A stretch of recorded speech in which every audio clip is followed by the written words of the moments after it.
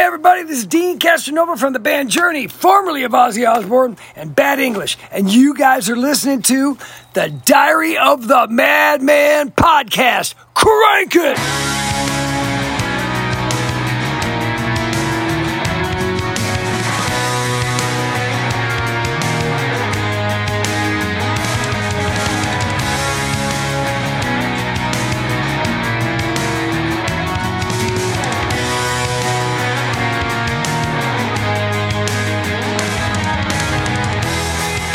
What's up, Ozzy-Maniacs? This is Dan Drago here from Diary of the Madmen. I wanted to let you know the episode you were about to hear was recorded on Tuesday, June 21st, the night before Ozzy released the big news. He's releasing a new single this Friday, Patient Number 9. So the episode you're about to hear was recorded and taped before the announcement. But good news, stay tuned because Josh and I are going to record a brand new episode this Friday to discuss in detail the brand new Ozzy song, Patient Number 9. We are so excited and we cannot wait. Stay tuned and we will see you on the other side.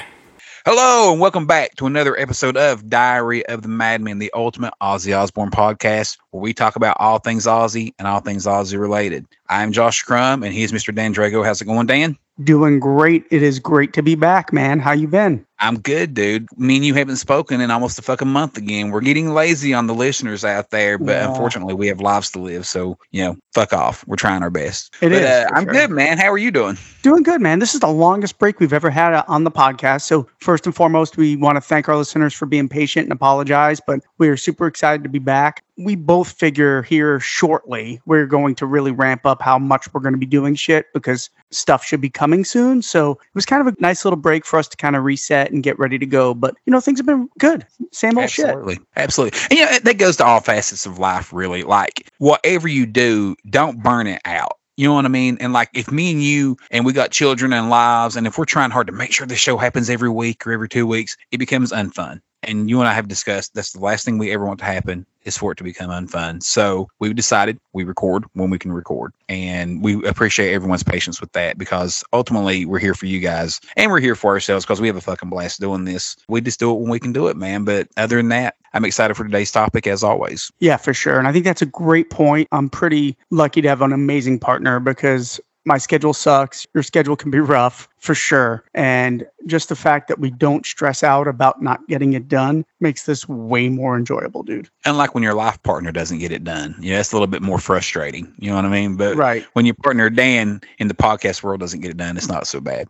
But anyway, before we get into today's topic, man, there's a couple of news tidbits we'd like to touch on. It's been about 3 or 4 weeks since our last episode, so there's definitely been a lot go down in the world of Ozzy and in the world of music. But to start off with, man, we finally have some information on the new Megadeth record. And you and I are both Megadeth heads. We were discussing before we even came onto the show tonight. They've officially pushed the album back to September, according to Dave Mustaine. And it appears that a new single is dropping actually probably the same day that this podcast drops. Yeah, we're super excited for the single. The single is going to be called Killing Time. Like you said, it drops on Thursday, June 23rd, the same day this podcast drops. It's exciting because you and I have been waiting and waiting and waiting for anything on this record to be released. And they originally had a July release date. And we were like, well, we know that's not going to happen because there's been no information. So it's really cool. They've done a really cool marketing job. They've done this website that's dedicated to the sick, the dying, and the dead, which is what the album is called, like you said. And I think they're going to put some spoilers on there and some cool stuff. So try to find it and launch that website and try to follow it. I think it's going to be pretty cool. The website is sickdyingdead.com. Yeah, sickdyingdead.com. Go there, and like Dan said, hopefully they're going to add more and more spoilers on there. And kind of an old school approach. A lot of people don't really use their websites anymore to promote. They use social media. So it's kind of cool. I like the idea of hearkening back to the website to give teasers for the upcoming tracks and whatnot. And I'm a fan of it. One thing about the Megadeth release that's exciting for me is it feels like one more domino that goes down before the new Ozzy release. Like we knew that this Megadeth album was probably going to come first. Like you said earlier, it was scheduled for July the 8th, and it definitely became clear that wasn't happening when you're getting mid-June and there's still not a single. Like we said, they've pushed that now back to September, but finally we're getting the single today, the day that this drops, June 23rd. But, it's exciting because now it's starting to go forward. There's new Megadeth coming. The same as Ozzy. It's been quiet in the Ozzy camp for a long time on the record. Pretty much zero news since November for the most part, except for Sharon dropping the news that it was coming out in September, right? But this Megadeth album was equally as quiet. Like, it's been sitting there finished for like over a fucking year. And I know Dave can't wait to get this out and play some of these tracks live. I agree. Absolutely. And obviously, you know, the thing that we're, like you said, that we're more concerned with is in the Ozzy camp, which is, God, if we don't get any information soon, I fear that September is going to be pushed back. And if that happens, I think it's going to be quite frustrating for all of us. That's definitely the fear. We need to hear something here soon. Yeah, for sure. Anything, just doesn't have to be a song. It could be a snippet. It could be an album cover. It could be an album title. It could just be any information, a release date with fucking the song titles, but just some sort of marketing and promotion needs to be said soon, or we are definitely in pushback territory. Yeah. Yeah, I was getting ready to say, even just to officially announce the release date, because they've, you know, Sharon said September on a podcast, but they've never officially said that either. So, I mean, just any kind of information will be wonderful. The camp's definitely been quiet on that, much like Megadeth was, but Megadeth is finally pushing forward. Maybe now we can start pushing forward with Ozzy. Let's hope. But like you said, I'm super excited to hear the new Megadeth record. Dystopia was one of their best records in years, maybe their best since Cryptic Writings for me. And I know you'll feel the same way. So that's got me super excited. Right. I think this lineup of Megadeth is fantastic, and super excited that Steve DiGiorgio is playing bass on the record. If you guys haven't heard that, he is a monster bass player, even though he's not going to tour with them. He did guest on the record to replace Dave Ellison's bass tracks. So I just think the record's going to be great from that perspective. Yeah, I do too, man. I'm really excited about it. We've mentioned it a lot on the show that we're excited about it. And of course, with the next episode we drop, we will give you our thoughts and opinions on the new single, because we definitely can't wait to hear it. We'll be Wednesday night at midnight, tuning in and listening to that. So, or I guess it'd be Thursday morning, but either way. But yeah, I can't wait to definitely download that and check it out. So the nice thing for me is I get it about 10 o'clock or 9 o'clock at night. Yeah, West Coast assholes. East Coasters got to wait till midnight. I'm like sitting up. I'm getting old. I'm holding my eyelids open. Yeah, it's 9 o'clock for me, so I get. I can remember when Ozzy dropped Straight to Hell. And it was so funny because, there was like 3 days worth of teasers leading up to that, if you remember. And it would have like him holding that snake, and the snake would be like moving in his hands, and the little teaser thing. It'd play the little, or whatever. Good memory, man. Yeah. And, and we of course we couldn't fucking wait. And I remember, and my wife knows I'm a fucking nut. I mean, I'm an Ozzy historian, man. She knows this. And I'll never forget, she looked at me and she said, "You're really going to sit up till midnight and hear this song?"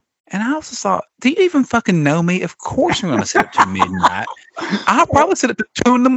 listening to it over and over, to be honest with you. Like, what? Of course, yes. Yeah, absolutely. Like, it'll still be there in the morning. And I'm like, no, it's not the same. Like, no, I'm at midnight. I'm going to be fucking listening to this song. So, yeah, definitely exciting times, man. Even back then, listeners, me and Josh and Ryan would all listen to the singles and then get on the phone and listen to them together and talk about it. And, we jack off. Yeah.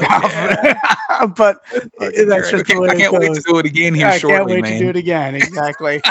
So, well, in other news, the big stadium tour of Motley Crue, Def Leppard, Poison, and Joan Jett has finally kicked off. And for me personally, the only band I'd really want to go see is Motley Crue. Nothing against Def Leppard and Poison. I've seen Poison. They were actually great live. But for me, I'd only really go see Motley Crue at this point. But surprisingly, big news, Tommy Lee broke his ribs and is only playing a very, very small part of the show. I think he started with 5 songs. Now he's down to 3. And he is replaced by none other than Tommy Clufetis, Ozzy's main man. So I think I'm super happy for Tommy. Tommy is a great fucking drummer. Nobody more deserving than Tommy to be up there replacing Tommy Lee. Now, this is the second time an Ozzy drummer has been in Motley Crue, with Randy Castillo, of course, being on New Tattoo. So it's really, really cool. What do you think of the show so far and the Tommy Lee news? I find it discouraging a little bit from a standpoint of like, you've had these tickets for 2 fucking years, and I do love all the bands, and my favorite is Motley Crue of that, but still, it's such an exciting tour, and there's been so much hype around it, and people have been so excited, and the thought of holding a ticket for 2.5 years, maybe even 3 by the time they announced it, right? Yeah. And then you get there, and Tommy Lee plays 3 fucking songs. That is very discouraging. Like, that sucks. It does, because he's still, on the other hand, at least he is making an appearance. So, if you're somebody that just wants to say you've seen him and this and that, and that's cool too. But as far as Tommy Clufetus goes, who better to fill in? He's a fucking monster. And people have hated on this guy for a fucking decade now with Ozzy and Sabbath. But the reality is he is a fucking timepiece. He's a monster fucking drummer. He's obviously a cool hang to hang with. Everyone seems to love him. And I think he fits in with Motley Crue fucking great. He's got the look for him. He's got the sound for him. I think it's a perfect fucking fit. Yeah, like I said, I think he is absolutely perfect, and there's nobody better than Tommy Clufetus to replace Tommy Lee here. And let's, hope Tommy Lee gets better soon. And I feel bad for the guy. I'm sure he's as pissed off as everybody else is, knowing that he fucking has another go around and he broke his ribs. He's not saying how he broke them, which is kind of interesting. I was just going to comment on that. He won't say how he broke them, though, and I find that kind of odd. Me too. It's a weird thing. You never know, though. I'm a big Cincinnati Reds fan. I know it's a hard life. Yeah. But there was that time when Griffey Jr. got hurt real bad, and he never would really, he lied and said he did whatever. And he said he was playing with his kids or whatever. I can't remember exactly now, but he said he was playing with his kids and fell or some shit. And it ended up he was like riding a motorcycle or something. Yeah. So you almost wonder if there's not something like that with Tommy. Like, yeah, he's being a rock star, he's being Tommy Lee, but man, knowing this tour was coming up, you simply shouldn't have been doing that shit. I think you're spot on. It's got to be something silly like that. Yeah. Yeah. Something that would kind of make him look a little bit irresponsible. Yeah, I totally agree. That's a great call. So what do you think of their set list, man? I kind of wanted to talk to you about that. We haven't really talked about that recently, specifically about the songs they chose to play. But did you see the set list? I glanced at it, but I don't really recall a whole lot of it. Was there anything jumped out at it that wasn't typical? Well, so listen, they're playing a stadium tour, right? You Yeah. have to expect they're going to play their greatest hits, right? Of course. I mean, I think that just goes with the territory. I personally think they could have added more of their hits and taken out some of these songs personally. Like, I think starting the show with Wild Side's fucking brilliant, but That's excellent. excellent. Yes. That's great. Here's my problem with it, though. The middle of the set, they kind of do a medley of all of their covers they ever did. They did Smoking in the Boys Room, White Punks on Dope, Helter Skelter, which is awful, and Anarchy in the UK, which is also awful. But I don't think that should have been in the show. I would have much rather have seen more early Motley Crue stuff than that. There's a lot of cool songs they left off of Shout for sure, and Too Fast for Love. Those two albums in particular that I would have rather seen on the set, and even more stuff off of fucking Dr. Feelgood. Dr. Feelgood's a great record. Absolutely. And they play Same Old Situation, which I think is one of the worst songs off that record. Oh, I love that song. Oh, do you really? Yes. No. Dude, melody for days. Melody I'm not a big fan of for that. days. To me, that was them trying to be Poison instead of course it was. But they've always led the way. Poison followed them. Now I they're know, following but Poison. I don't still like love that. it. I love it. Not I love for me. those bass lines, man. Shit, that's a great song. You're wrong. Man, I'd rather hear Bastard. Come on, listeners. Would you rather hear Same Old Situation or Bastard? Not even close. Rattlesnake shake. Do, do, Get shake, the fuck shake, out of shake. here, Rattlesnake Shake. That song sucks, dude. I knew you would love that one. I do agree with you on the medley, though. That's kind of odd, man. I know Tommy Lee isn't out there, but White Punks on Dope, Tommy Lee didn't play on that. That was Randy Castillo on that. Right. That is a weird little medley to have in the middle. I'm like you. I think I would just rather take another track off of one of the other albums and just, or hell, even Jailhouse Rock. Right. Jailhouse Rock again. That was kick ass, right? And they didn't include in the medley. I don't even understand that. Yeah, that's kind of weird. Overall, it's a solid set, but I personally would have rather just heard Smoking in the Boys Room complete than adding these other songs in, because I do think that's a great cover, but they don't need White Punks on Dope, Helter Skelter, Anarchy in the UK, blah. And Rock and Roll Part 2. What the fuck? Just play Smoking in the Boys Room. That's their best cover by far. Since we're discussing Randy Castillo and New Tattoo and Motley Crue, I love that record. What'd you think about New Tattoo? I think it's really solid. I mean, obviously, I'm a big Crue fan, and I fucking love also the John Corabi Crue record, one of my favorite records. But I think New Tattoo is solid. It's better than Generation Swine. Oh, no question. Even Yes, though there much are better. some songs I really like the title track in Generation Swine, to be honest. But overall, I do think New Tattoo's got more of that sound. I do think Saints of Los Angeles was a solid record. It just didn't sound like Motley Crue as much as it sounded like 6 a.m. Because Motley Crue didn't write it and 6 Yeah, a.m. 6 wrote a.m. it. wrote it. Yeah, I know.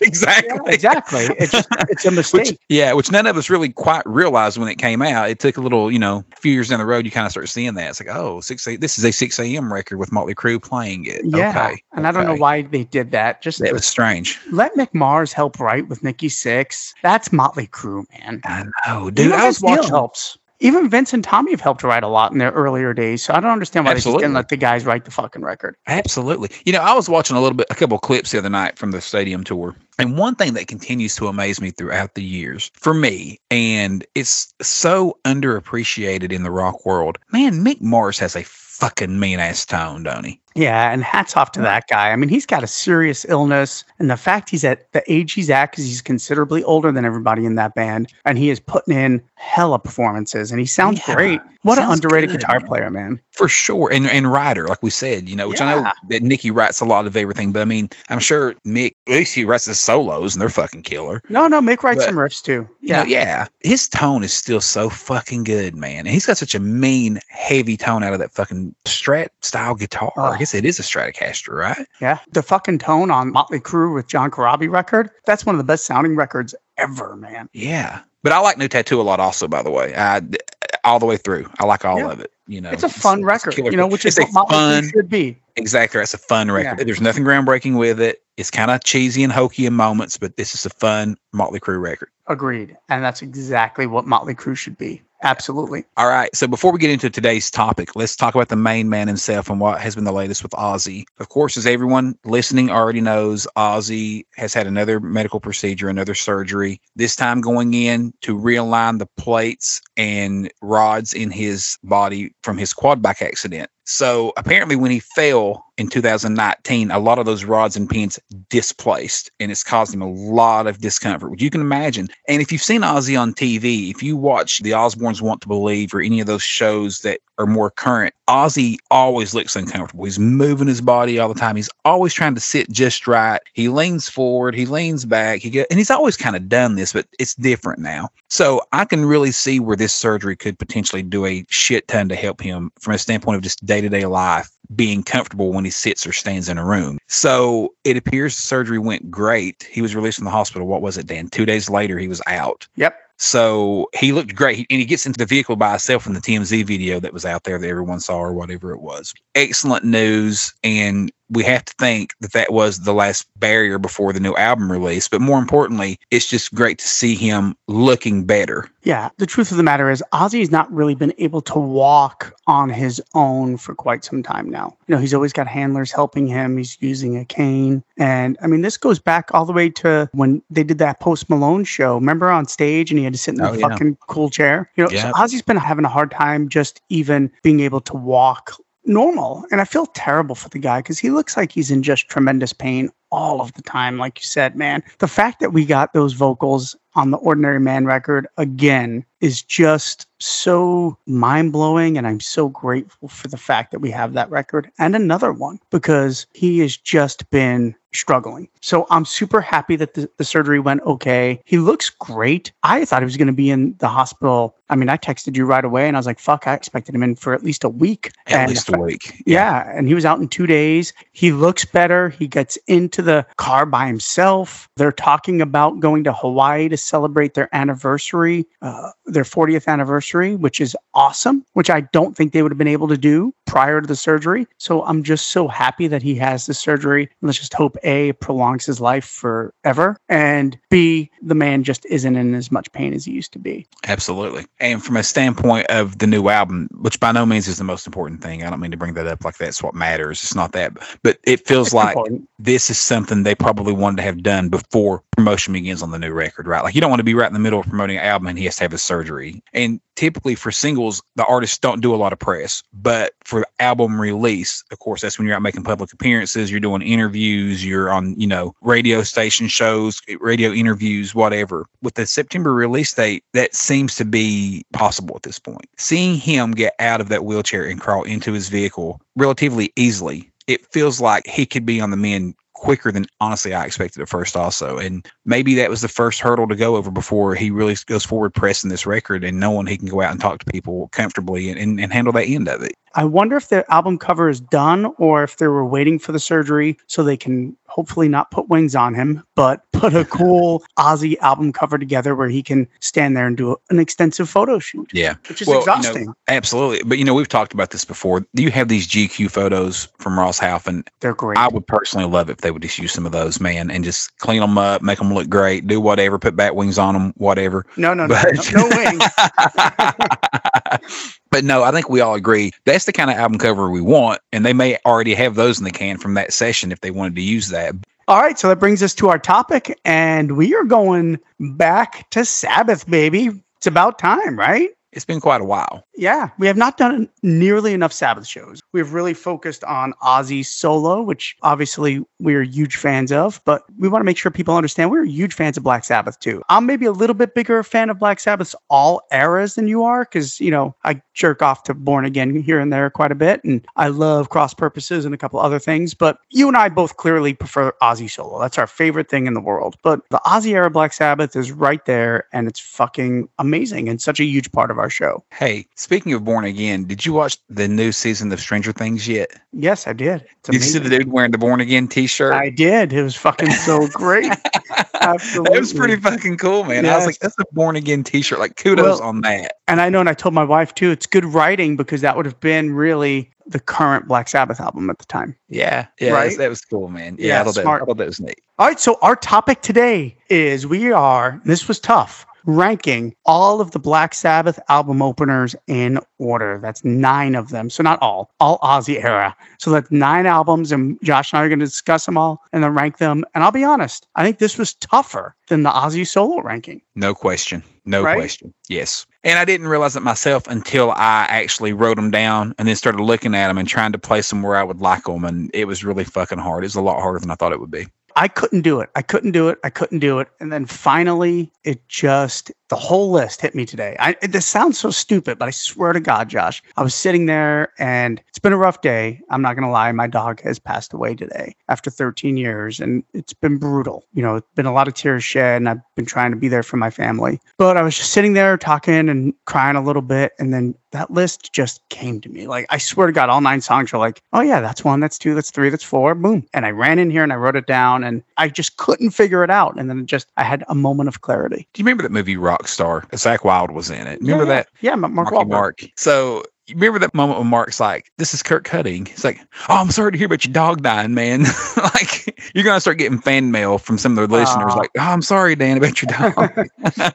I did change my Facebook picture today, and I got friends reaching out. I saw that. Yeah. And I don't mean to make light. It reminded me of that. It's like, because only a true fan would know that his dog died, Yeah, exactly. We'll start getting some fan mail about Dan's dog, and that is sad, man. And like I said, it's like losing a family member, man. Yeah, for really sure, is. dude. But yeah, definitely got a nice distraction here with some Ozzy Black Sabbath podcast talk. So we'll help you get through the next little bit. So the first heavy metal song of all time, and I will fight you with that comment, and that is Black Sabbath from Black Sabbath. It was originally recorded October 16th in 1969, released in the UK February 13th, 1970, and released in the States June 1st, 1970. All of these 9 songs are written by Tony, Geezer, Bill, and Ozzy. So we don't even have to say it. We all know when Black Sabbath writes, it's written as a band, of course, except End of the Beginning, which was written by Ozzy, Tony, and Geezer. So a lot of people don't realize Ozzy wrote the lyrics to Black Sabbath, the song, based on a dream that Geezer had. A lot of people try to claim that Geezer wrote it, but it's not true. We've read articles countless times that Geezer said that Ozzy penned those lyrics. I'm sure Geezer helped him, but it is clearly the first heavy metal song of all time. They used the tritone. I think Geezer was responsible for the music. So he was playing on an old classical called Mars, the Bringer of War. It was inspired by it. And they play the tritone, which is called the devil's music, the devil's fifth note. And it's eerie as fuck, man. And Tony adding those trills, it's incredible. So look at this. I'm bringing some information today. That Black Sabbath riff was inspired for Geezer by Mars, the Bringer of War, which also has that tritone. Do you know, people, that was illegal to play for many years? You were not allowed to play the devil's tone. It was illegal for many, many years. How crazy is that? Right. And, it's the thing is, though, it truly is eerie and scary. And that song is scary in 2022. It's still scary. God. That song still scares children. Dude, have you ever heard a vocal performance like Ozzy gives on that song? Oh, it's unreal. It's unreal. I mean, people try to say, And listen, I'm not denying Tony's greatness. We talk about Tony all the time. But if you had Robert Plant singing that song, it wouldn't have the same impact. Ozzy's wail and emotion. I mean, it literally sounds like he's going to hell, right? Yeah, I mean, sure. You're right. It scares the shit out of you. It's a scary song. And I always think, as scary as it is in 2022, imagine 1970. Just imagine in 1970, little Johnny is playing this song in his bedroom and his parents are hearing this shit. I know. I mean, that's why it's the first heavy metal song, man. It's hard to imagine what really went through people's minds when they first heard it. And like you said, Ozzy's tone and his delivery on this track is so fucking scary, man. And the whole, oh no, please God help me. I mean, fuck. That's the shit right there, man. And that created heavy metal. That fucking crazy combination of all that, man. The fucking lyrics, the delivery, the tone, the fucking tritones. And who was singing about the devil like that? I mean, it's pretty crazy. And something else, too, that a lot of people don't realize. The dream that Geezer had was inspired by a book of spells and Satanism that Ozzy gave to Geezer. Now, I think that's so cool. And that inspired the dream. Geezer was like, hey, dude, you gave me that book. I had this dream. And then that's how Ozzy penned the lyrics. So that fucking cool. Yeah, man. And, when that ending kicks in, it's so slow and you're listening to this story. And when that ending finally kicks in and Tony goes into that main fucking riff, dude, I tell you what, I've been listening to this song for almost 30 years or better. I still get fucking chill bumps when this song kicks in, man. When it goes to that fucking last section, that is the fucking shit. That is what I want when I listen to music, the way that track hits my feels, because it absolutely, I feel it through my fucking bones every damn time, just about. I'll be honest, it's one of the greatest riffs to play on the guitar, too. I'm not going to lie. It's fucking incredible. And that end solo, you could hum that whole solo. I love when Tony plays it live because he does a pretty good job of playing the same fucking solo, and it's just incredible. It is awesome. That part, I dare you not to headbang once it kicks in, right? Exactly, man. Yeah. And then when they opened the end tour with it, I thought, what a great way to open the fucking last tour you're ever going to do. Yeah, than with the song that started it all. It's just such a great, it's not typically a great opener track stylistically, right? But it worked so well on that farewell tour also, man. It's a fucking great song. I mean, what else is there you can really say about it? The last thing I'll say is two things. One, Bill's performance is really understated because he's not playing a beat at all. He is just really playing off of the other musicians, which he talks about all the time. But I don't know if there is a finer example of it than the song Black Sabbath. Yeah. That drum part is so fucking iconic, man. We talk about all four of these guys is what made Black Sabbath incredible. And I love when Bill talks about like there used to be like an invisible fifth member when they'd get together because they just knew each other so well. And you can really hear it in the performance. And I love the early live versions of it. It is so spot on because Ozzy sounds just like the fucking record back then. And on top of it, they released that version off Ozman Cometh would have that additional verse, which, it's cool for nostalgia's sake. Yeah, absolutely. And it kind of shows you how the song built. Like, this was initially how it was. They later trimmed it back to what we all know and love. But it's always cool hearing those other variations and other versions of any track. That's what we love. That's the kind of stuff that we live for. But yeah, a fucking great song, man. Scary as shit. Still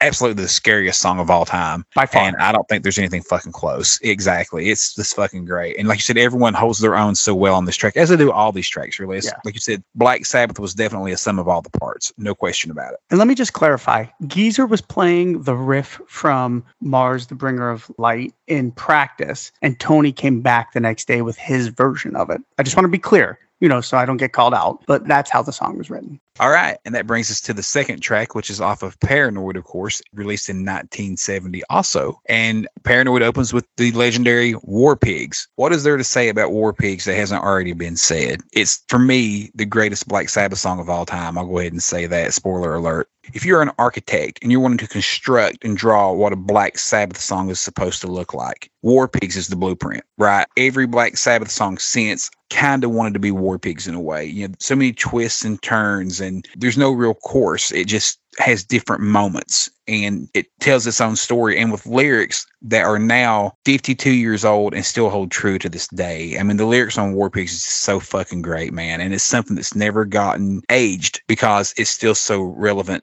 52 years later. Tony Iommi, a million fucking killer riffs. When you can play a riff,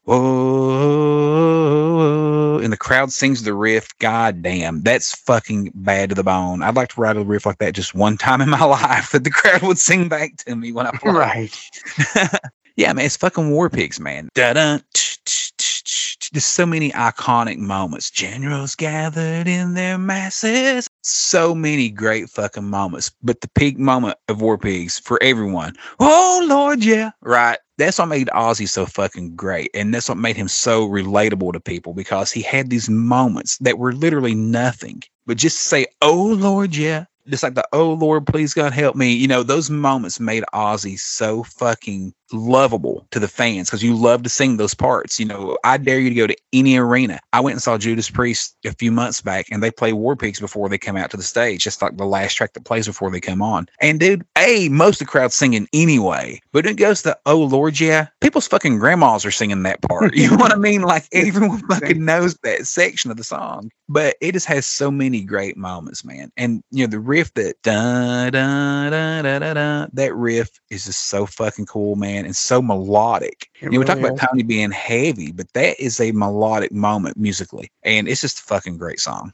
That supposedly is called Luke's Wall, the part you're referring to, but I find all that to be kind of a joke. But yeah, you know, this song is so iconic. I think from a legacy standpoint, War Pigs is the song over Iron Man and Paranoid that Black Sabbath is most remembered for. I think in common culture today, when we're out there, you see it in movies, you see it in stuff. I think War Pigs we hear more than anything. What do you think, Josh? I think Paranoid's hard to argue, because, you know, Paranoid's definitely out there. I think, you know, for Paranoid, I think the fact that Dazed and Confused, the movie Dazed and Confused, used it back in like 1993. I think that really bumped Paranoid a lot also, because as we've said on the show before, soundtracks were such a big deal back then. Yeah. And then Iron Man used Iron Man, of course. Yeah. But no, man, War Pigs is definitely right there with them. But I think for the true kind of hard rock fan, it's War Pigs over Iron Man and Paranoid any day of the week. Yeah. So a couple of cool things. It was Roger Bain's idea to put the air siren at the beginning, which is so iconic, man. That air siren, it's so good. And then he also did the ending. The ending of that song is very unique and iconic with how they speed up the tape.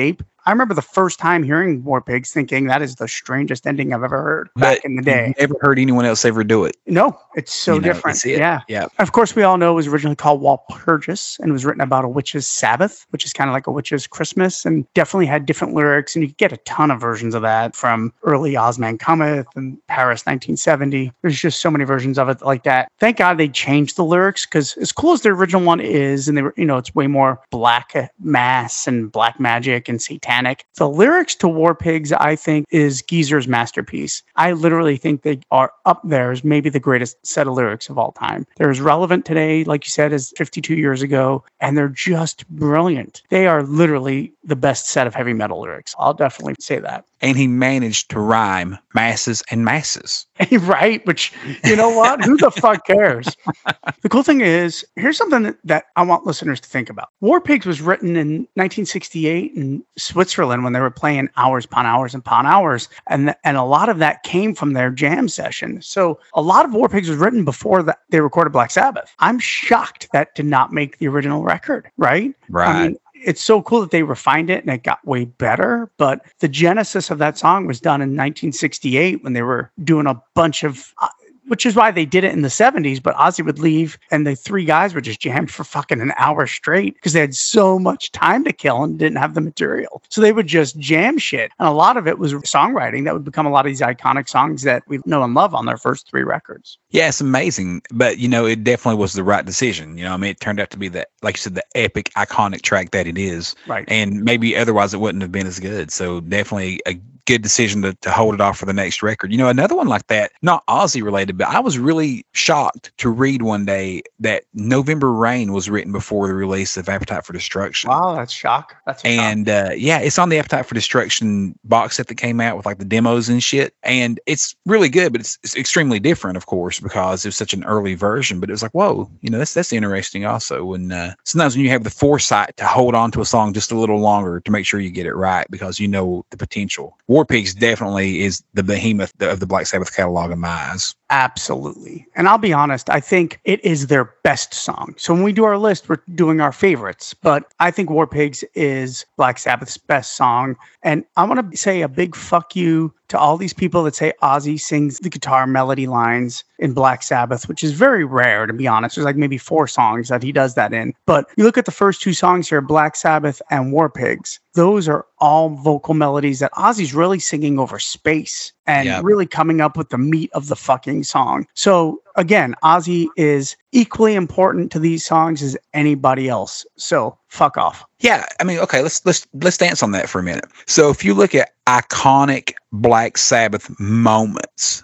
right? So the dive bomb in Iron Man, that's one, right? Like it's iconic things, huge. But Ozzy singing War Pigs is like probably the number 2 right behind that. Just that melody of him singing that, like you said, to open space. Yeah. And that's all melody. It's all melody and delivery. And try to write a melody to Black Sabbath. It's so weird.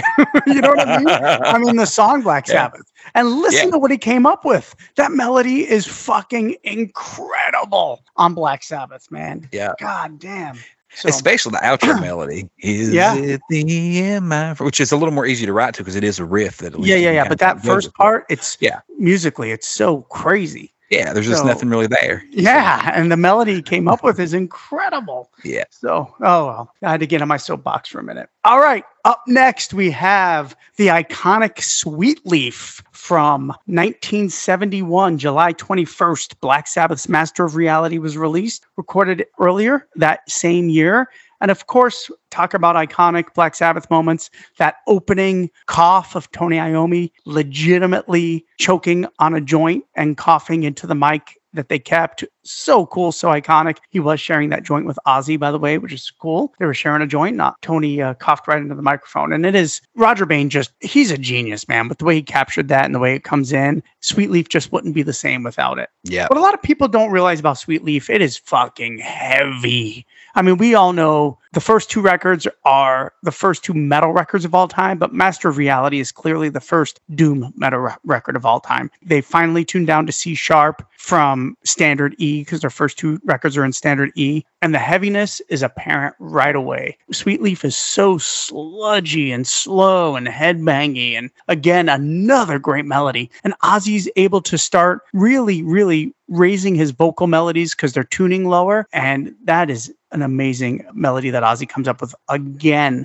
to start the record. An ode to marijuana, the song is about. They got it off of an Irish cigarette pack that said it's the Sweet Leaf, which is really cool. Yep. But they decided to make it about pot. And Geezer's lyrics here are so iconic. And this is another one that'll last forever. This song will last forever among people that smoke pot because of how iconic it's a love song to pot. I mean, it's so cool that I'm not a pothead by any stretch of imagination. And I'll be honest, I've never even smoked pot. But the fact that Geezer thought, instead of writing a love song, let's write a love song to fucking pot. It's iconic. But the last thing I'll say about this track, as cool as it all is, that middle section where it's freeform jazz that the 3 guys do is one of the most incredible pieces of music in heavy metal history because it is freeform. And the fact that they're so tight on it is pretty fucking incredible because that is not easy to do. And those guys just knew each other so fucking well that Tony, Geezer, and Bill just knock it out of the park. I can't think of another song in rock that does something like that middle section of Sweet Leaf. And then it so quickly comes back to that doom part. Dun, dun, dun, dun, and Bill is just going crazy again. Amazing. 100% agree, man. No other track has ever sounded like that. That section is just on its own fucking planet. No question. But, going back, I'm with you, man. The fucking intro and the fucking do the little echo effect on it. And then then just right into that da-da, da-da. And it's what just a headbanger, dude. Fucking, you're instantly just like, God damn, it's fucking awesome. And that riff is fucking cool as shit, man. That's a classic fucking Tony Iommi riff. This is so fucking cool. And again, there's Ozzy with those moments. All right now, won't you listen? It's those things, like I said a minute ago, that you just glom onto with him. I'll be honest. I think War Pigs is Oh Lord Jarrah and All Right Now. I don't know if there's a more iconic line that Ozzy is known for than that. Yeah. Honestly. Yeah. it's just those fucking moments that he just does that are just so fucking great. And that's unplanned. I don't know where that comes from. I don't know if that literally is just in the moment.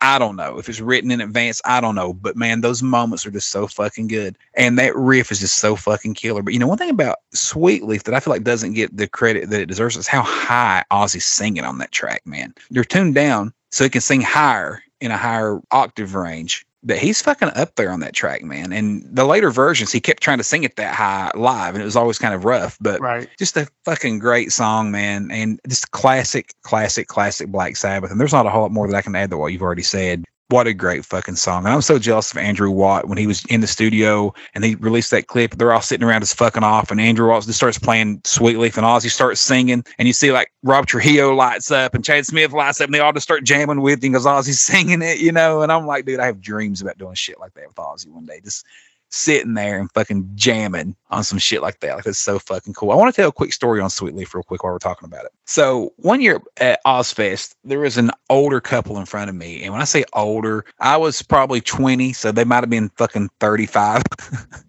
But in all sincerity, I think they were more around the 55, 60 range. And they sat there all day, man, and they didn't hardly move. They watched, like, I don't know, Slipknot and Mudvayne. I don't know who all played that fucking year. But you could tell they were clearly waiting on Black Sabbath. You know what I mean? Like, they just weren't there for that. And I'll never forget, they were right in front of me. And the minute the fucking lights went out and the siren started, whoo, I seen a boy pull a joint out of his pocket. Big old fatty. He lights it up. And him and his wife sat there and they toked that whole fucking thing. And they got done and they enjoyed some Sabbath. And about 4 or 5 songs later, they went into Sweet Leaf. And I'll never forget, I heard him look at his wife. He goes, "Damn it, baby, we should have saved it for Sweet Leaf." And I thought that was just so fucking cool, man. Yeah, so when you were talking about how stoners love this track and always will, I thought about that moment. And I was like, yes. Yeah, that is so fucking cool, man. Agreed. And I do want to just add one more thing on Sweet Leaf is how iconic is that fucking outro. Ozzy is just so goddamn good on the outro, man, with his vamping.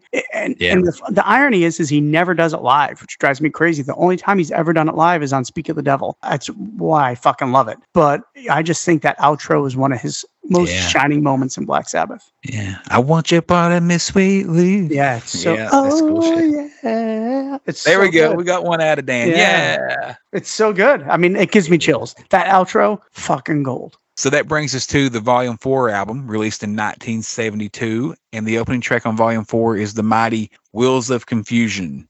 I fucking love this song, man. I don't know what it is about this one. It's always been near the top of my Sabbath fandom. And the main thing I love about it is just those fucking opening bends that Tony's playing on the guitar, man. And they sound slightly out of key, just a little. They're not. But it's almost like Ozzy's voice sometimes, where it's just almost there, then it's kind of there, then it's kind of, I don't know. I just love how they play off the fucking riff. I just love the tone of his guitar right there, man. It sounds so fucking good. Wheels of Confusion also goes back to the kind of the War Pig style of epic type track. You know, it's long. It's about 7 minutes or so, I'm guessing off the top of my head, but something like that. And it has 802. Okay, well, there you go. 8 minutes. That last section of the song that goes into the instrumental, I just fucking love it, man. I just think it's a great song and really set a tone for Volume 4 that the rest of the album would follow of what it would sound like, because this has the Volume 4 sound. And I fucking love this one, man. Yeah, this is one of their most underrated tracks. Good call. And I fucking love that ending, man. It is so cool. It's kind of like what he does at the end of War Pigs a little bit, but, slower, heavier. But I think that's kind of the vibe he was going for, right? For sure. I'll tell you, I actually love some of the outtakes that they did on the super deluxe version of this, because it's not all of Tony's overdubs aren't on there. And you can really hear that intro really, really clear.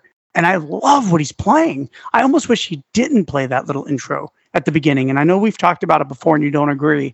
I would have almost loved it better if he doesn't play that little lead at the very beginning of the song, because what he's playing behind it is fucking killer. And you could clearly hear it on one of the outtakes on the super deluxe version. Yeah, it's like a descending little lick. Yeah, like it's so goddamn good. But my ears always go to that, that little lead part. That's so iconic. Again, I think the star of the show here is actually Geezer. I'm just going to share a couple of lyrics to this song, because They're brilliant. They are fucking brilliant. Long ago, I wandered through my mind. Again, I just say that line, I get goosebumps because Ozzy's melody is so good. In the land of fairy tales and stories, lost in happiness, I knew no fears. Innocence and love was all I knew. It was an illusion. Right away, we're talking like somebody young, just really hasn't lived life. And that second verse, soon the days were passing into years. Happiness just didn't come so easy. Life was more than fairy tales and daydreams.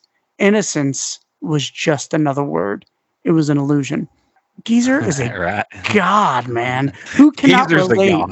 Who cannot relate to that? Honestly, it's so good. And then I'm just going to state the last line of the song.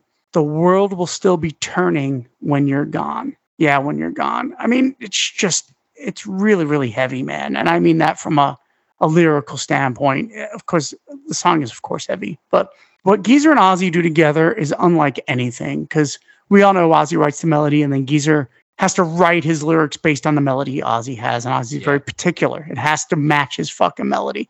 And the fact that Geezer came up with this poetry to it is unbelievable. It seems inhuman, doesn't it? Like, how the fuck do you do this? Like, how the fuck? And I think that's what I think Black Sabbath has over solo. It's literally down to every syllable. Yeah. You know, people that work with Ozzy, like, no, it's down to every syllable. Like, you got to have it right in there, every syllable. And it's amazing. And Ozzy's delivery, when you're gone. I mean, it's just so fucking good, man. But he's high. Oh, God, he's really high now. We are starting the stratosphere Ozzy. So I will say this. I think Volume 4 has aged maybe the best out of all of their records. It is fucking incredible. It's hard to rank these records because they're all so good. But I will tell you, Volume 4 gets a lot of love from me as I've gotten older. It might not on my ranking. I don't want to give anything away, but they stopped using Roger Bain. They're more in charge of the production. Tony is taking more of the load on his shoulders. And you could hear them really expanding their songwriting. These are no longer basic rock metal songs, which is what they were originally killed for and crucified for by the media, that the songs were too simple. I tell you, these songs have gotten way more complex by Volume 4. Yeah, no question. And by Volume 4, you're even starting to add in, like, you have changes, things like that also, which are way more sensitive. And there's not much you can say about that from a standpoint of being critical that they're too simple or too one-sided. You know what I mean? Like, that's a very different kind of track also, not to get off on that, but just Volume 4 is where the growth definitely started to begin to expand their horizons to other sounds, for no question about it. Which brings us to where they really expanded their horizons, which is with their fifth album, Sabbath, Bloody Sabbath. Released on December 1st, 1973. Dan here was about to turn 1 year old. I was alive, finally. I got to be honest, man. I think this could make an argument as the greatest riff of all time. We all know Tony was suffering from writer's block after Volume 4, and he just had nothing in the tank. And this is the riff that really opened up the floodgates. And what a riff it is. I just think it's fucking phenomenal. I mean, I think it's the ultimate headbanger. It's such a killer heavy song. Again, tuned to C sharp. Ozzy is in another stratosphere vocally. He's even higher. I think he's higher here than he ever is. God, it's either here or Sabotage. They're neck and neck on which record he's higher on vocally. A lot of people criticize this track as it wasn't played live during their heyday. I thought it was great that they brought it back in Reunion. Ozzy had originally played it live in 1997, I want to say, 95, 96, that era right there. 96, yeah. Yeah, and it was great. And I love what he did. He kind of changed the melody so it wasn't a whole octave higher. He brought it down a step, something that Randy would have helped him do. So it's great seeing him do that, later in his career. But I don't know if there is a better song than Sabbath, Bloody Sabbath in their whole catalog, from the riff, the chorus. Sabbath doesn't have a lot of choruses. We've talked about this on the show, but God almighty, the chorus to the song gives me goosebumps. Okay. And the outro, it is incredible. That's maybe one of the heaviest moments in music history. Wouldn't you agree that outro is unlike anything I've ever really heard before? Geezer had talked about that the lyrics to Sabbath, Bloody Sabbath were about Sabbath's experiences, the ups and downs, the good times and bad times, getting ripped off by managers, the business side of it all, bog blast all of you, which when I was a kid, I actually thought he said, God bless all of you. Because Ozzy used to say, God bless you. God bless you. I love you all. I always thought that's what he was saying, but it was actually Bog Blast. So it's kind of interesting that Geezer is talking about critics on that, which is really, really cool. But again, that chorus is really, really iconic. And Ozzy sounded great when he did it on Reunion, when they do that chorus. Don't you agree? Nobody will ever let you know when you ask the reasons why. Yes, it sounds great. God, it sounds and fucking really, great. That version of Sabbath, Bloody Sabbath in general is fucking great. If you listeners aren't overly familiar with that one, go listen to it. Ozzy changes the melodies, man, and it's not that they're better; they're just really fucking good, also. So it's like it's a great version of that song. Yeah, agreed. Absolutely. It's definitely one of the most iconic songs in their canon. I mean, I can't tell you how many times I've been at a concert and, people behind me be like, oh, they're not going to play Sabbath, Bloody Sabbath. And I thought, nope, they are not. Because I knew Ozzy couldn't sing it at that point. But, right. Again, what a great start to an iconic record. And what more can you say about Sabbath, Bloody Sabbath? I'll tell you what I can say about it. Where can you run to? God damn, that's fucking the shit right there, man. What more can you do? It's like when he gets into that section, that last half of the song that you said earlier might be the heaviest moment in recorded history. That riff is just so fucking badass. Dun, dun, dun, dun, dun, dun, dun, dun, dun, dun, dun, dun. And then into Ozzy singing that melody. That melody is so fucking good. But I love that they let him struggle to hit those notes, because you can hear him giving every fucking ounce of what he has to hit that fucking note. It's everything he's got, and I fucking love it. That section of the song makes the song for me as a whole. I mean, the whole song's fucking great, but that's the part I wait for every fucking time. But that said, that main riff again, dun dun dun dun dun, is just so fucking good. Tony is the best in the world at taking the simplest fucking riff and making it the coolest shit on earth, man. Like, it seems so simple, but it's not. Like, if it was so simple, we all would do it, right? Right. And there's nothing complicated about the Sabbath, Bloody Sabbath riff, but it's so fucking great, man. And I really like Tony's tone on this one also. His tone's really good. But the idea to go down to a clean tone chorus, I'm like you, that was just fucking genius, man. I absolutely fucking love it. And that definitely stands the song apart from the rest of Black Sabbath's catalog. Agreed. I think it makes the song, to be honest. I mean, I know like Pixies and Nirvana are all known for that loud, heavy, loud stuff. But, really Sabbath nailed it on that, because it's not like Stairway to Heaven where the first 5 minutes is mellow and then the ending, it rocks. This is, hey, we're going to knock your fucking head off. The chorus is going to be mellow, and then we're knocking your head off right again. So it's definitely a different arrangement, and I think not oftenly utilized by 1973.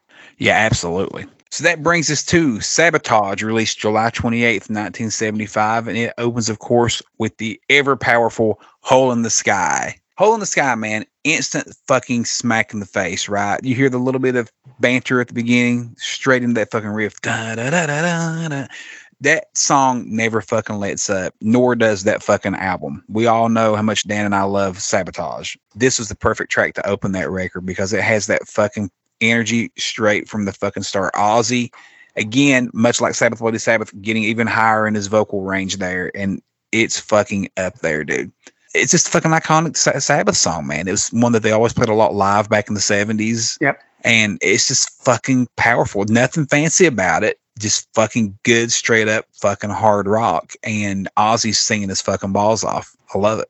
Yeah, I would have to say this is definitely one of the most iconic riffs, again, Tony ever came up with. I'd love to fucking play it. It is such a headbanger. I think it has such an iconic opening, too, with the band in the studio, and then you hear Bill count it in. 1, 2, 3. Yeah. I mean, it just has such a live feel. I mean, I think what the band was trying to go for Sabotage is getting back to just being, nuts and bolts. But it's way more complex than the early stuff, obviously. Even though they all claim, especially Ozzy, Sabbath, Bloody Sabbath's their favorite record, you could just clearly tell, obviously they're angry because they're dealing with Patrick Meehan and all that bullshit. And, they're getting writs sent to them in the recording studio. So the anger comes through in the recording, not only in the music, but in Ozzy's vocal delivery. The thing I love about Hole in the Sky, Ozzy's not just high here. He's got this gravel and gruffness to him that he just doesn't have often, but it is on fire throughout this whole record. And it's not captured any better than the opening track, Some great lyrics. Not quite sure what this song is about, quite honestly. I don't know if it's someone about ascending to heaven. I'm not quite sure, but there's some cool lyrics. I'm looking through a hole in the sky. I'm seeing nowhere through the eyes of a lie. Really, really cool stuff. My favorite line was always, I've watched the dogs of war enjoying their feast. I've seen the Western world go down in the East. Really, really cool, man. The food of love became the greed of our time. And now we're living, I think he says, on the prophets of rhyme, but most people think it's the prophets of crime. But that's what makes Black Sabbath 70s Black Sabbath so cool, is some of those lyrics are open for interpretation. Yeah, a little bit What do you think he debate there. says? I think I always thought it was crime. Listen next time. I think he says rhyme. But I'm like you. I never knew exactly what the song was about either, but I do think Descending to Heaven's kind of, hole in the sky, the gateway to heaven, window in time, through it, I'll fly. Right. So, I mean, it seems to me like that's what it's about. I'm leaving in a room without any view. I'm living free because the rents never due. I mean, what's that got to do with fucking going to heaven? So nothing. Well, I wonder if it has to do with, I think this is some stuff towards Patrick Meehan, right? Yeah. Because they didn't have to pay rent because they didn't own the fucking houses. He did. Right. He owned everything. The food of love became the greed of our time, and now we're living on that's why I think it's on the prophets of rhyme, because they were raping his fucking lyrics. So I do think the melody and the lyric. Yeah. Yeah. So I do think there is a little bit of his venom towards Patrick Meehan, which is all over this fucking record. Listeners, let you know what you think. I'm going to really analyze what Ozzy says at the end there. I'll listen to some live versions too, but what a cool song. Kind of a laid back guitar solo for Tony. He does that harmony, which I enjoy because it's different. He does the same thing on National Acrobat too, which is kind of cool. So I like the fact that Tony is showing some diversity here. Overall, I love the tempo. It is a punch in the face. Maybe more than any song they do. As great of a riff Sabbath Bloody Sabbath is, but it's heavier. It's a little bit more sludgier. Hole in the Sky's got that tempo, and right away you're punched right in the mouth going, fuck, Sabbath is not fucking around here. Yeah, I agree totally, man. It comes out and punches you from the fucking start. Agreed. It also has got an odd time signature, which is pretty cool. I think it's in 12/8 time signature, which is a little bit different. The only knock I could really say about the song, I'm not a big fan of the ending. I wish they would have just ended it tight instead of, it almost sounds like the tape ends, right? Yeah, I just wish they would have ended tight, like Black Sabbath did. That's the only knock I could really say on an outstanding song. Yeah, it's a little bit awkward. That brings us to Technical Ecstasy, released September 25th, 1976, with the very up-tempo Backstreet Kids. Now, this is a fun song, again, super up-tempo. So I think we're starting to see a little bit of a pattern here in the late 70s with Black Sabbath. I think they're starting to become a little bit more modern, what modern was in the late 70s, which is, I think they were trying to emulate Foreigner and a couple of other bands. And I think Backstreet Kids kind of has that vibe to it a little bit. It's a little bit more rock than metal. It's got a killer riff, and I think it's a sign of the times. I think the whole album is kind of a sign of the times. I do love, though, I'm not going to lie, the bridge. And I think it's one of Ozzy's coolest moments, and that's living life comes easy if you know which way you're going. Got to see yourself in others' eyes. Surprised. Living like I want to don't come easy, but I'm trying. Sorting out what's true and what are lies. It's wise. Great lyrics by Geezer, but an even better melody by Ozzy. Yes. I would have to say that is the standout moment. I think all of Tony's solos are fantastic here. So I think Tony is elevating his level as a player here on Technical Ecstasy. I've always said that. I think this is his start of a whole nother level from a musicianship. And I've also said Technical Ecstasy is the first album where we get the modern Ozzy voice. This is definitely Ozzy sounding like early 1980s Ozzy. You listen to Dirty Woman, you listen to Backstreet Kids, it's starting to sound a lot more like solo Ozzy voice. Like you finally got it down where he was going to go in the future. To me, that makes Technical Ecstasy a little bit special because it's really got that modern Ozzy voice. But a solid song, cool riffs, but that bridge, fucking on point. Yeah, I agree totally with everything you're saying. And the modern Ozzy sound, that's something we harp on in this show a lot. I agree totally. When you think Ozzy's solo tone, that began right here with Technical Ecstasy going forward, in my opinion. Backstreet Kids, man, it's just a fun, radio-friendly kind of style Black Sabbath track. Like you said, trying to keep up with Foreigner and some of those other bands of the era to be just a little bit easier to listen to. The lyrics are so simple, they're great. I'm just another Backstreet Kid. Rock and roll music is the only thing I really dig. Can't stop the music going around inside of my head. I'm a rock and roll soldier, gonna play it until I'm dead. Those are lyrics that any of us could write. That's not the poetry that Geezer has done in the past. But Yeah, I wonder if Ozzy helped. You know, I've always felt like he's heavy-handed in this one. Me too. But I don't know that, so I didn't want to. Yeah, it could be. Ozzy does talk about being a backstreet kid a lot. I've heard him say that in interviews. So I wouldn't be surprised if Ozzy came up with the consensus of the song and Geezer filled in the blanks. Yeah, or Ozzy writes the first couple lines and then Geezer goes from there, right? Which is, because they are simple. The simplicity is what makes them great also, right? Like, this is the cool fucking little fun song. But like you said, that bridge definitely is the linchpin of the whole track. It's so fucking cool, man. I love this, the song title, Backstreet Kids. And, the song says, I'm a Backstreet Kid. The track is called Backstreet Kids, of course, referring to all Black Sabbath being the Birmingham Bunch. You know what I mean? And it's just, I don't know. It's just a fun little track, great radio friendly song. The lyrics are fine, but that, like you said, that melody on that bridge is absolutely what brings it all home. It's so fucking killer. Yeah. And if you look at the lyrics, Josh, I think you're onto something here. Listen to how simple the early stuff is. I'm just another Backstreet Kid. Rock and roll music is the only thing I really dig.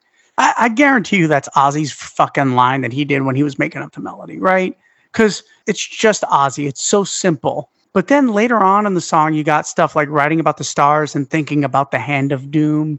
And then we got brought up in a back street living with the salt of the land. Seems that my music's paying off my tax demands. Again, another rip on how music is, he's getting fucked with writing lyrics and everything. That's totally Geezer. But that early stuff, I'm just a rock and roll soldier, going to play it until I'm dead. That seems more like Ozzy. That screams Ozzy. Even the line you mentioned earlier, when you said living life comes easy if you know which way you're going, got to see yourself in others' eyes, surprised. Like that line that you mentioned earlier, that's very Geezer-ish also. Like, no question, that's got Geezer all over it. But like you said, that first section, it just screams Ozzy, no question about it. See, I actually think that kind of screams Ozzy a little bit. You think so? Yeah. I don't know, man. I don't know. That see yourself in others' eyes, surprised. I don't know. Something in my brain goes to flying high again for some reason. I don't know, man. I think it's a combination of the two. We don't know. I'd have to look that up. But yeah, they could have been sitting beside each other. I mean, you know what I'm saying? Living like I want to don't come easy but I'm trying. That sounds Ozzy-ish. Sorting out the truth and what's all lies is wise. That sounds like Geezer. Right. Exactly. Or Geezer just had tape of what Ozzy originally did and just decided, hey, I'll keep that and write some stuff around. Yeah. Which makes a lot of sense. But totally fun track, man. And I think everyone digs that one. Technical Ecstasy is very, very underrated. No question. Even the marvelous It's All Right. Yeah, I listened to that this week, matter of fact. I love that song, man. I fucking love it. I love Tony playing the fucking Spanish guitar on that motherfucker. It's fucking badass, dude. All right, and that brings us to the September 28th, 1978 release of Never Say Die, Black Sabbath's 8th studio album. And the opening track for Never Say Die is, believe it or not, Never Say Die. So obviously, Never Say Die is definitely a turning point in Black Sabbath lore. I mean, it begins a little bit with Technical Ecstasy, as we said a minute ago, of Backstreet Kids and some of these. But Never Say Die is, to me, easily the most radio-friendly of all the tracks we've discussed today. They played it on Top of the Pops, so it definitely has that TV radio-friendly vibe to it. It's not overly long, a quick guitar solo. But man, it has so much fucking energy. Like, this song is just so fun to listen to, fun to play on guitar. It's simple, but it's the energy that brings this track for me. And don't you ever have to worry. Again, great fucking melodies. I mean, when you do an Ozzy Osbourne podcast, it's so hard not to be repetitive about how great the fucking melodies are. But these melodies is what's built his career. No two ways about it, right? Yep. His character and his voice and his tone and his fucking melodies. And that's what we've had for 52 years that we still keep coming back to. Never Say Die, man. Just a fun track that I know you and I are both pretty big on. I fucking love this one too. What say you? I absolutely fucking love this song, man. It is incredible. Matter of fact, and I won't go into reasons why, but it's really special because it's special to me and my brothers, and bonding as family, as kids. This song is really special to us. Never Say Die is the first album I bought by Black Sabbath. I'd gotten into Ozzy in 81, and I went back and I started buying all the Black Sabbath records. And not knowing anything, the first one I bought was Never Say Die because it was the newest record by Black Sabbath with Ozzy, of course. I'm going to state because I was all about Ozzy. And it has a cool fucking cover. It does have a cool fucking cover, and I fucking love it. Me and Josh talked about this earlier today. Never Say Die is my most listened to Black Sabbath album. Don't know why. It's probably nostalgia, but it is on all the fucking time, and it is an incredible record, front to back. I love everything about it. But the song Never Say Die is the best song off the record. It has got a great energy to it. Again, another song they're opening their record with outstanding energy. Really simple riff, like you said. It's A, B, D, A, right? Super simple. Yep. But, and I didn't know this for years until I saw that tremendous live version off of their 10th anniversary special. Tony changes the riff at the end after the bridge, after Don't You Ever Say Die, Never Say Die, and he comes back in with Painting Silver Linings, Writings on the Wall. Tony does this really cool fucking boogie that Brad Gillis didn't play it on Speak of the Devil. I've never seen a guitar player who's covered the song play it, and it is so fucking good. So when you're listening to the song next time after the bridge, listen closely. Tony plays this cool fucking riff that really is unspoken and unappreciated, and it's just so good. I can tell you who did play it. Josh Crumb, when he was 15 years old. That's in right. his fucking bedroom with his friends Jeremy Chaney and Matt Phillips fucking rocking this song. I'd done this song live when I was like 16 years old at a talent show. And you played that boogie riff, right? Fucking damn right I did. That's right, man. Yes. You got it. The cool thing about this is also it took me years to really understand what some of the lines Ozzy said. And I'll tell you which one. For years. Because again, this album did not have the lyric sheet in it. I didn't have the internet. I was forced to listen to these songs to try to figure out what was being said. Searching for a reason, looking for a rhyme, I knew. But Snow White's mirror said partners in crime. Fuck, did I have no idea that's what he said. Me either. So when I learned that lyric for the first time, I was like, oh, and I figured it out on the live video. I bought that live video from a Warehouse Records. I saw it there, the VHS tape. And I was like, holy shit, I didn't even know this existed. I begged the guy to buy it because they were renting it. He let me buy it off him. Imagine in the mid 80s, really, no internet, nothing. That was my first time really seeing Black Sabbath live. And it was such a great experience. So that live show means a lot to me. But that's when I figured it out, was that live show. I was like, holy shit, he said Snow White's mirror said. Big moment in my life. What did you used to think it said? Because I also misinterpreted this lyric for fucking decades. I can't even remember anymore. I always thought it said no one's innocent, partners. Yeah. No one's innocent. That's even what my guitar book said, to be honest, Josh. And I knew it wasn't right. So I didn't know what he said, to be honest. But my guitar book said no one's innocent, partners in crime. And I just knew it didn't sound right. I was always on the hunt for what he said there. Killer fucking song. I love the melody, man. The chorus is great. That ending guitar solo, fucking brilliant. Again, we talked about on Technical Ecstasy. Tony's on another level here on these last two records. I don't give a fuck what anybody says. They can rip on him to pieces. But Tony's lead playing is a whole step above what he had been doing. And this and Johnny Blade in particular are fucking incredible. So a lot of people don't realize, think about this, guys. And we're going to do a deep dive on Never Say Die someday because I'm super passionate about it. But they had written a record with Dave Walker, a few songs, and Ozzy refused to sing them. He basically said, I'm not singing anything that he wrote. So they had to rewrite. So like Junior, you can find a version of Junior's Eyes out there. It wasn't called Junior's Eyes, but we call it Junior's Eyes because it became Junior's Eyes. Geezer wrote those lyrics about Ozzy's dad, so it made it personal to Ozzy. They wrote Swinging the Chain, and Bill had written the lyrics to that, but Ozzy just let Bill sing it because he thought, fuck it, Bill wrote it there, let's just do it. They were writing songs in the day in Toronto. It was fucking freezing when they were recording this record. They would have to write the songs during the day and record them at night. The record label wanted the record. So they were in a rush, and they were recording in Sounds Interchange Studios in Toronto, and they were under a shit ton of pressure. Tony has talked about how they called the album Never Say Die because it was ironic. He was using irony because he knew the days were over. He would say he would eye roll on stage when Ozzy would talk about, and we hope we're together for another 10 and another 10. He knew the days were gone, that Ozzy was just not into it anymore. But so they called the record Never Say Die is kind of an irony. Again, the fact that these guys were writing these songs in the day and recording them that night, they didn't have 8 months or years to polish these songs. It just goes to show you the talent of these guys and the chemistry and the magic they had. Fucking outstanding. Never Say Die. Matter of fact, I didn't know that was Ozzy on record as a kid either until the live video. So that was another thing I learned off the live video. I was always like, I wonder who's saying that at the end. Nah, it was Ozzy.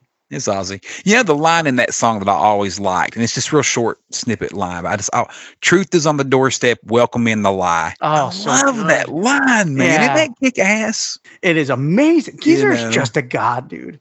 I mean, that is such a fucking cool line, man. It's a great fucking song, man. Great song. And the live version you mentioned earlier, when Tony does that rhythm on the last verse, when they go back into the jam at the end, and Ozzy's just clapping and dancing and jamming with Tony, like that's my favorite moment in recorded for Black Sabbath. Yeah. I love that moment. I think it's maybe my favorite live moment ever. Yeah, for real. Like, it's fucking great, dude. And Ozzy's just fucking, he's like, he's stepping, he's clapping his hands and just jamming with Tony, and Tony's standing there like a fucking god, just playing this little simple little lick over and over, man. And Geezer's fucking going nuts, and Bill's going nuts, and it's just fucking, it's Black Sabbath, dude. It's fucking Black Sabbath. I love it. Of course, Josh and I are going to include the mighty fucking 13. We have to, Josh, right? You damn right. That's right. Released June 10th in 2013. We have Black Sabbath's 9th album with the mighty Ozzy Osbourne, called 13, with the opening track, End of the Beginning. 8 minutes and 5 seconds. This song is really fucking cool, and I'll tell you why I love it. Only Black Sabbath can do a song like this. It's got 3 distinct fucking parts, which is so goddamn cool and so Black Sabbath. It has that opening intro that's very similar to Black Sabbath. It's got that up-tempo Release Your Mind. Really, really cool parts. And, of course, it's got You Don't Want to Be a Robot Ghost line, which is fucking my favorite part of the song. So, which is kind of Dirty Woman, right? A little bit. But 3 distinct fucking parts. The song is written about Doctor Who, written by Geezer. Originally performed on CSI. A small snippet of it, which I think we were all waiting. Was that before the album actually came out, Josh? I think it was. I think it was actually like right before, like maybe just days, but yeah. And then, of course, you and I and Ryan had the live version in New Zealand. They had all of those early tracks that showed up on YouTube. I remember being on vacation, knowing that they were going to perform live, of course, stopping what I was doing to listen to it on YouTube. And I thought those versions were good. Ozzy sounds good, at least on End of the Beginning, for sure. I think that's the highlight from those shows. Again, I think great guitar work. A lot of people are going to bitch. It sounds a lot like Black Sabbath, but it was their reunion, man. They wanted to sound like Black Sabbath, but I think the production is pretty cool.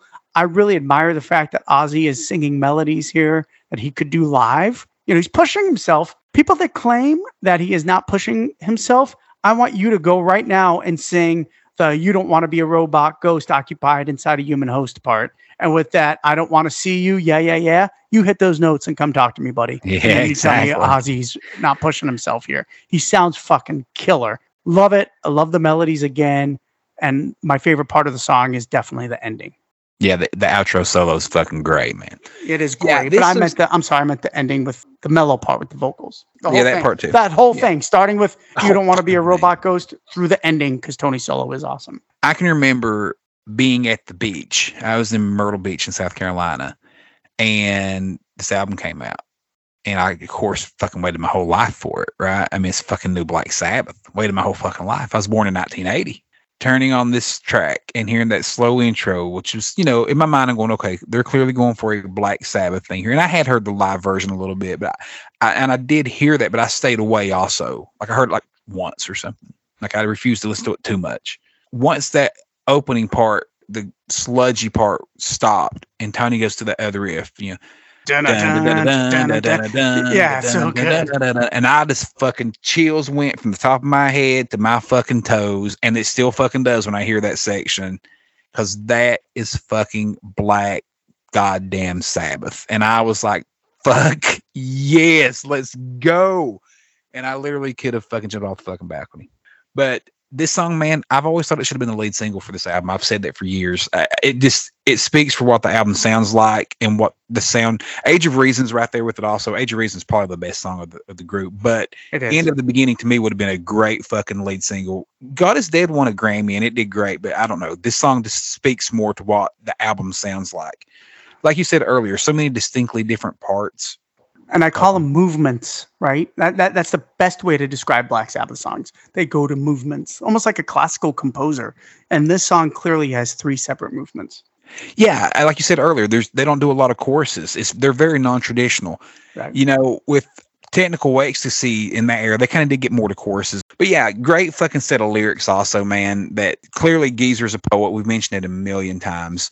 And he's writing, the song's kind of about technology, right? Is technology taking over the world? And it kind of fucking is. I mean, people are losing their jobs every day to check out, systems at Walmart without fucking workers and shit like that. And computers, man, before long, computers could own the fucking world. And I think that's what the song's kind of about. And I fucking get it, man. Another great set of lyrics. Let's hope in this case, Geezer isn't as correct 52 years from now as he was on War Pigs.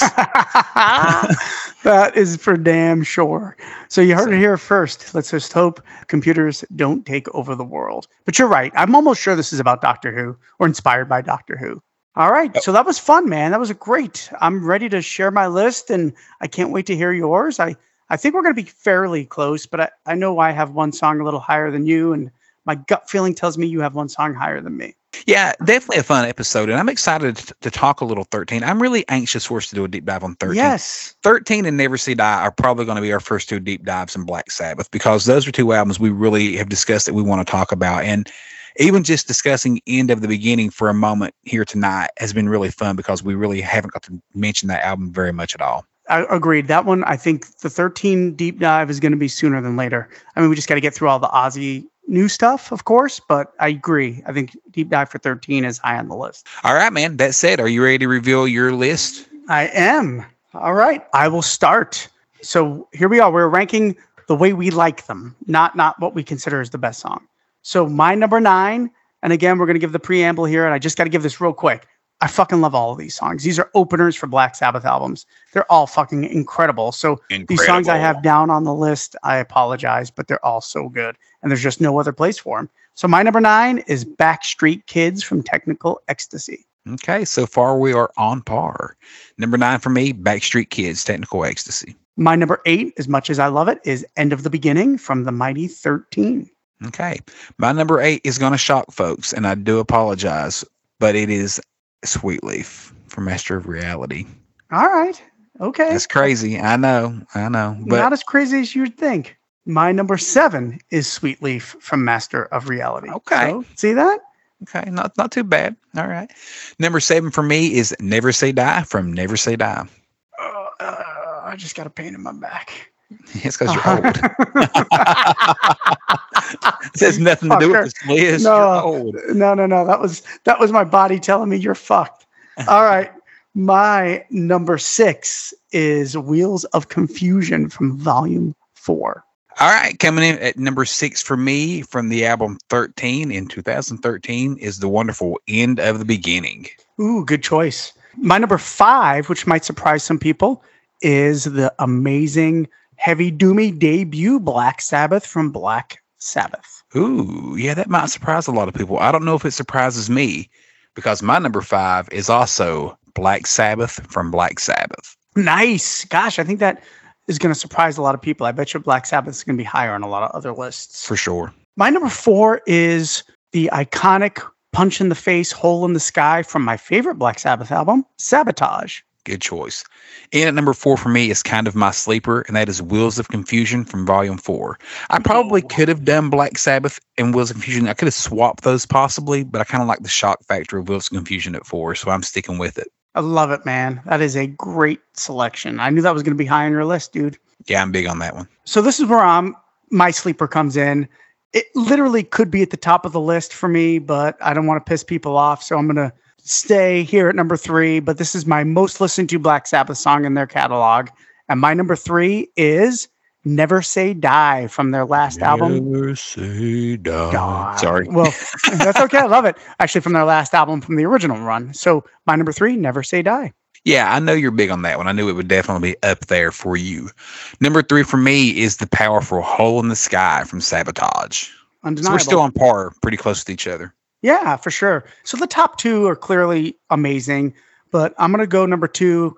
What I consider their best song is War Pigs off of Paranoid. I understand it's not my number 1, but it's iconic. It's amazing. The lyrics are fantastic, but I just enjoy one just a smidge more. But War Pigs, my number 2. Hard to argue with, man. All right, number 2 for me is the iconic Sabbath Bloody Sabbath. This is so fucking great, man. Number 2 for me, Black Sabbath's Sabbath Bloody Sabbath. And that is my number one. Sabbath Bloody Sabbath, that riff, it just goes over the top for me. And to me, it's a rebirth for Black Sabbath since Tony was struggling with writer's block. And I just think it's amazing, the album they came up with. So my number one, Sabbath Bloody Sabbath. Yeah, it's so fucking good, man. It's really hard to argue it, but I will. Number one for me is the iconic, the legendary War Pigs. From the sirens all the way down to the tape. Fucking love it, man. It is nothing but fucking metal goodness. And Black Sabbath's War Pigs, to me, is the best song they ever put out. So number one for me is War Pigs. Yeah, I mean, it's undeniable. Great choice, Josh. And I got to tell you, this was really hard. Like we talked about earlier in the show, this was harder than doing the Ozzy solo album openers. There's just something so consistent about Black Sabbath. And I don't think Black Sabbath has the lows that solo Ozzy has. You know, we're both bigger fans of solo Ozzy, but for me personally, Black Sabbath is just more consistent. They don't have those lows. They might not have the same highs, but they're like that boxer that's going to go 12 rounds, give you everything you got, beat the shit out of you, but they're so consistent, and that's what Black Sabbath's catalog and they're is. still standing. Yeah, I think a lot of it has to do with that also is the album lengths. You know, they're just about 35, 40 minutes long versus now they're an hour 10. I think that plays in also on the consistency with really all the bands from the era, right? But no doubt, Black Sabbath, man, from track 1 to track 8, they are always solid as fuck, and there's never a track you really want to skip through. I agree, and I'd have to say, I think 35 to 40 minutes is the perfect length for a record. And if you look at all our favorite records growing up, that's it, man. Just like you said. No question. 8 tracks or so really is all. Don't get me wrong. Me and Dan, like the new Ozzy record, if it's 27 tracks, that's perfect. Yeah, he's the exception. Not but at the the same time, the albums typically 40 minutes is where they should be at, man, for all bands. No question about it. Yeah, agreed. So, hey, I just want to let everybody know, please follow us on social media. You know, we're trying to get our podcast out there. The more you could spread the word, we'd really appreciate it. Please give us a follow. We're doing our best to try to share as much information with you as possible in the world of Ozzy. Yeah, absolutely, man. We work hard to make sure we are the first or one of the first to post everything going out there in the world of Ozzy. And we have oftentimes been the first, and sometimes thanks to you guys for sending us links or sending us something, a tidbit of news that someone said on an interview or something. And we really can't thank you guys enough and encourage you to keep doing that. Add us on Instagram, Twitter, Facebook, YouTube, subscribe, all that fun stuff, because the show really is growing, and it's getting to where Dan and I, we're going to pat ourselves on the back for a second, but we're starting to get messages and comments from people who we're discussing on the show. It's very gratifying to discuss a person on the show, and then literally within 24 hours they've messaged us about the show and told us that they loved our opinion or this or that. That's really fucking cool. So the reach is definitely getting out there. But you guys continue to keep sharing it and getting it out there even more and more, because the more and more it gets out there, the bigger it's going to get. Absolutely, no question. And I just want to say, if you guys hear anything, please send it to Josh and I, and to the show, so we can get it out there to all our listeners. That's something that we really, really want to be on the forefront of. We want to be the Ozzy news front. So if you hear anything, please send it our way. Listen, thank you for your patience. It's just going to turn up real fast now. I think the information is going to start coming quick. And we're going to be on it, and we're going to be doing quick shows with all these news informations, new songs, all the shit that comes out. Just prepare yourselves. Josh and I will be all over it. Absolutely. And when the avalanche starts, and once this first single drops, there will be an avalanche. Dan and I have talked about going live on Facebook, maybe live on Instagram, whatever, to talk to you guys directly about our thoughts on the singles and this and that on top of doing the episodes. So definitely like and subscribe. And don't forget, we're the motherfuckers that broke the news that Zach was even playing on the fucking record. So we have been out there at the very forefront from the start. That's right. So like and subscribe. We appreciate it. And until next time, guys, we will see you all on the other side.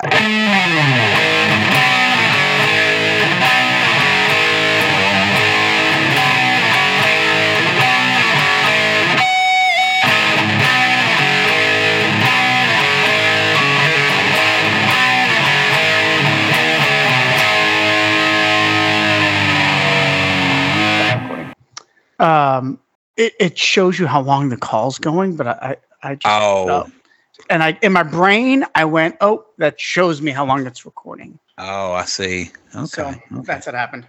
Great job, dude. You almost fucking had your lines verbatim. You did too? No, that was pretty scary, dude. So It is considering I have like no memory. Yeah, that's amazing. I was just like, Jesus Christ, that's almost exactly what he said. That was fucking great. I know, it's insane. Oh, you're the best. I'm sorry about that, but thank God we were able to get it. Dan, are you recording, Dan? Yeah, man, I'm recording. Are you sure you're recording, Dan? Yeah, it doesn't show me that you're recording. Yeah, I'm recording. I said right here. We hang up. Good night. We love you all. 5 minutes later, Dan calls. Dude, we didn't record the last half. Oh, fuck.